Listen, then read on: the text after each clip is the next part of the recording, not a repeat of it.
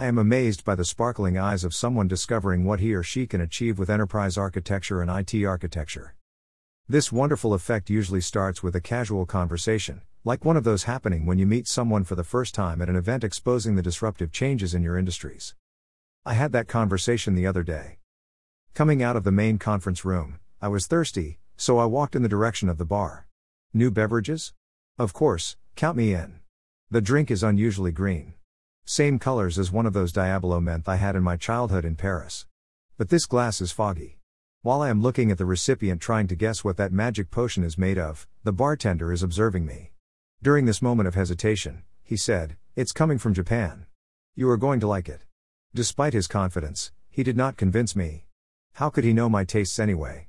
Nevertheless, I drank the mysterious beverage, and, oh boy, he was right. The whatever the name was delicious. Someone next to me was trying a foggy red elixir. When she caught the surprise on my face, she engaged in the conversation. I answered politely, and introduced myself. "Nice to meet you. My name is Yannick. Chief Architect at ING. I shake her hand and I follow up with, "We are experiencing interesting changes, indeed. For the better, I believe." "Ah, so you are in real estate construction? Very nice. The industry is flourishing, you must be a happy man." "I'm in construction indeed. However, I build businesses, not buildings." She pauses for a few seconds. "What do you mean? Are you not managing your own architecture firm?" "Not a firm, but an enterprise architecture department in one of the largest financial technology groups on earth. Still, it feels the same as running your own business. The expertise of my team consists of methodically designing and planning the development of products, services, or even the entire lines of business, in the most optimal and sustainable way possible. Whatever we provide fits the customer's needs, and is made according to its finance, timing, opportunities, technologies, regulatory scope, etc. We consider all aspects. Basically, no matter the complexity, we have a solution for you." "Ah, interesting. I didn't know such a job even existed. And by all aspects, you mean? Let's say you've come up with a brilliant idea to differentiate yourself by proposing a new product line or rethinking your services. Using an architecture construction method for businesses, I will first guide you in defining and detailing your requirements and the goals you want to achieve. Quite often, what you think you want is not what you need. Second, I'll ask you questions to discover requirements, including some you have not thought about in the first place, and some you wouldn't believe it is important to care about them. Third, we will list your constraints and spot the legal framework you must comply with. Moreover, I'll check with you what you expect as an outcome given your budget and resources. The purpose is to demystify beliefs from the start, then, I will share with you what it takes to get what you want. Indeed, this practice is similar to the building industry. There are rules you have to follow, like environmental guidelines, materials used, construction permits, etc. Okay, I'm starting to get it now. Tell me more." "Sure. After having completed the aforementioned activities, the architect does the first design. It is a sketch of the solution to meet your expectations. The purpose is to assess the impacts, but also to make the product more visual and tangible. It is followed by some research to identify the components that can match your needs, in the best ways possible. I said ways, with an S, because what matters are the choices you make along the way. It all comes down to giving you alternatives to preserve your freedom of choice. Ultimately, the architect will lead you to the best decisions. In this design phase, there are several workshops, discussions, negotiations, and information sessions held to detail the master solution design and to thin out financial analysis. From this point, we will initiate together a dossier, based on the agreements and scope of work. This mutual understanding acts as a contract. The first phase starts with an order for which the result will be an iterative analysis of your requirements, an architecture blueprint, a construction planning, a quote, from which any partnership with product development companies can manufacture your product and services. This looks like a very fun job, very complex, and demanding. Can you be knowledgeable in all these domains? It depends. This is the architect's favorite quote.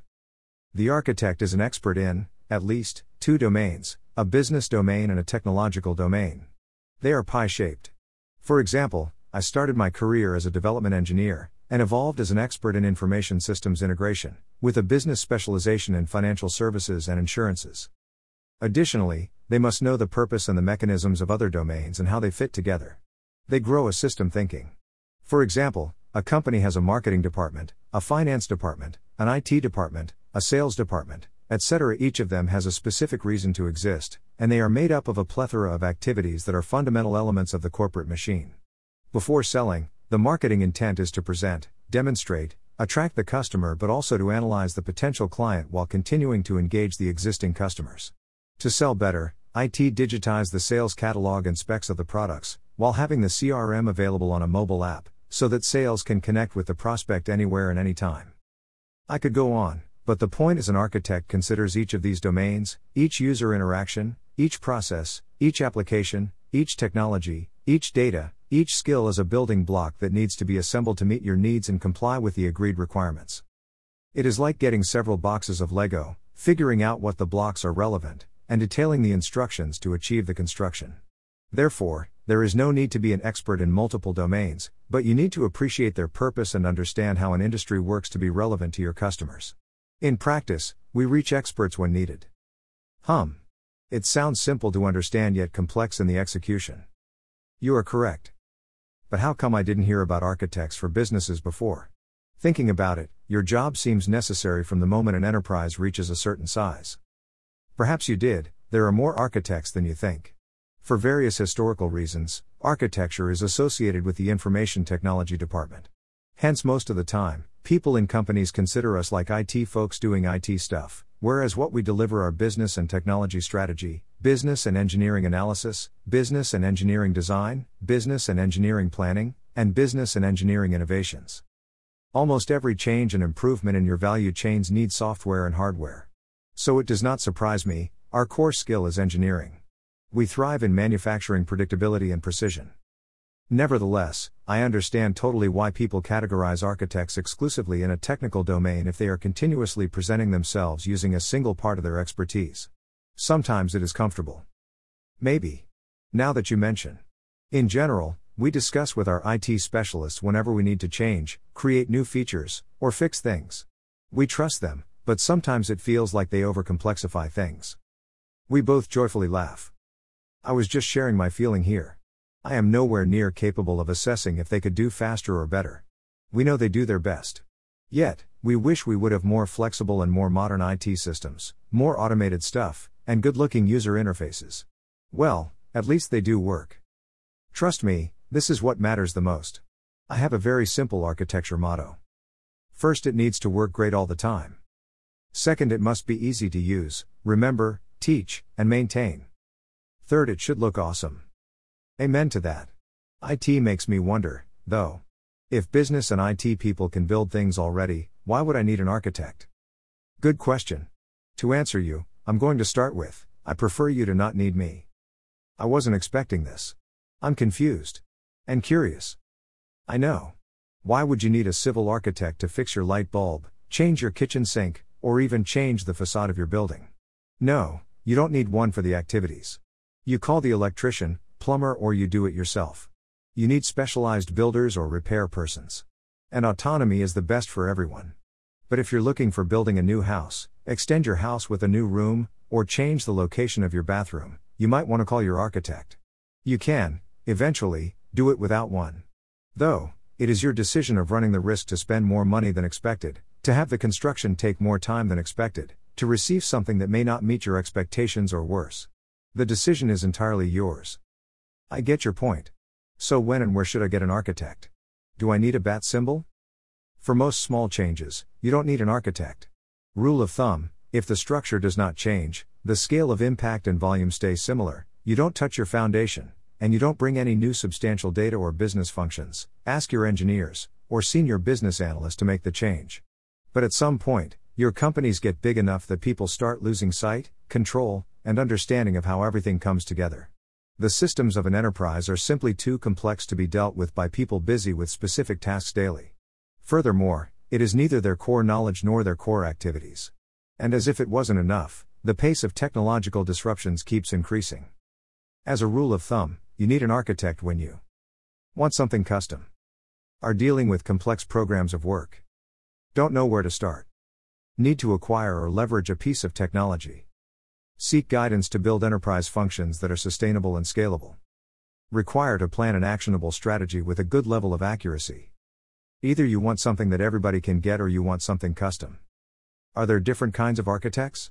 I mean, we have different kinds of builders like plumbers, carpenters, electricians, etc. Architects are architects. There are flavors of architects.